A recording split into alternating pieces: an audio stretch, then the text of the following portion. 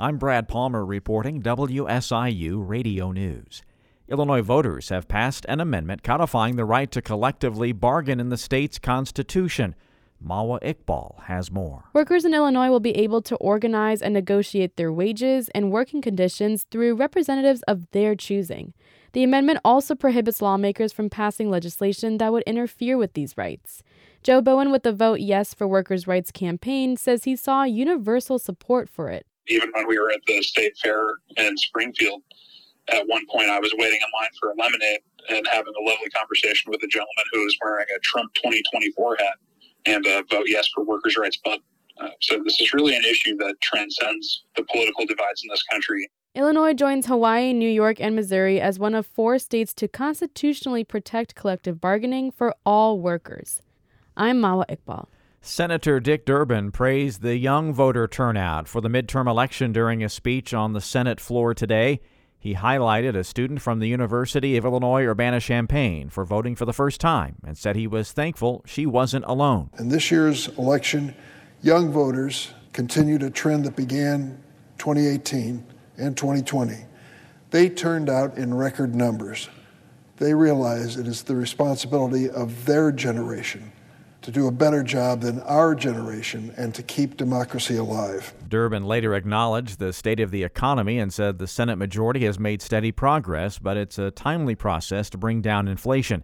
He urged the need to work together in a bipartisan way to keep the government funded, address the debt ceiling, and confirm highly qualified, even-handed judges who will bring diversity to the federal bench.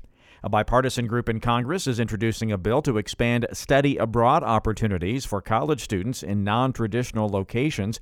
Senator Durbin and U.S. Representative Sherry Bustos, both from Illinois, are among the lawmakers putting forth the measure. The Senator Paul Simon Study Abroad Program Act is named after the late Illinois U.S. Senator Paul Simon, who preached the value of international education as vital to the U.S. economic and national security.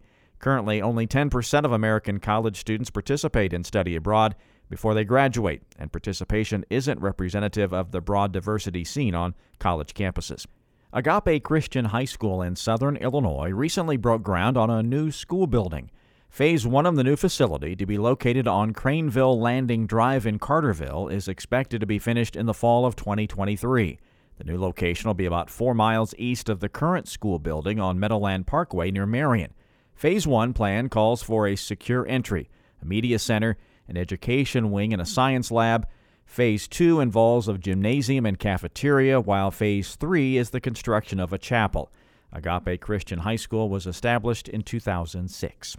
2 of the 26 high school students named to the Illinois State Board of Education's Student Advisory Council call Southern Illinois home.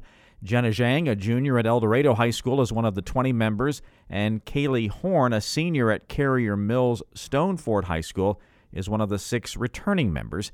They'll be part of the development and implementation of important policy decisions for ISB. The council will also research and present on a variety of topics to ISB that are affecting student success across the state. First Lady Jill Biden came to the Chicago area Monday to highlight apprenticeship opportunities at the high school and community college levels.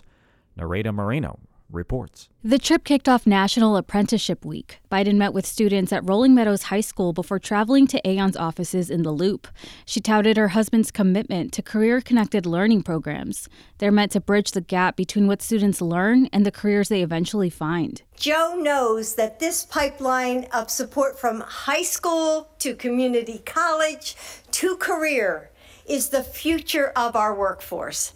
And, that's why we're all here today. Biden was joined by Education Secretary Miguel Cardona, Labor Secretary Marty Walsh, and Commerce Secretary Gina Raimondo. Nereda Moreno, WBEZ News. I'm Brad Palmer reporting WSIU Radio News.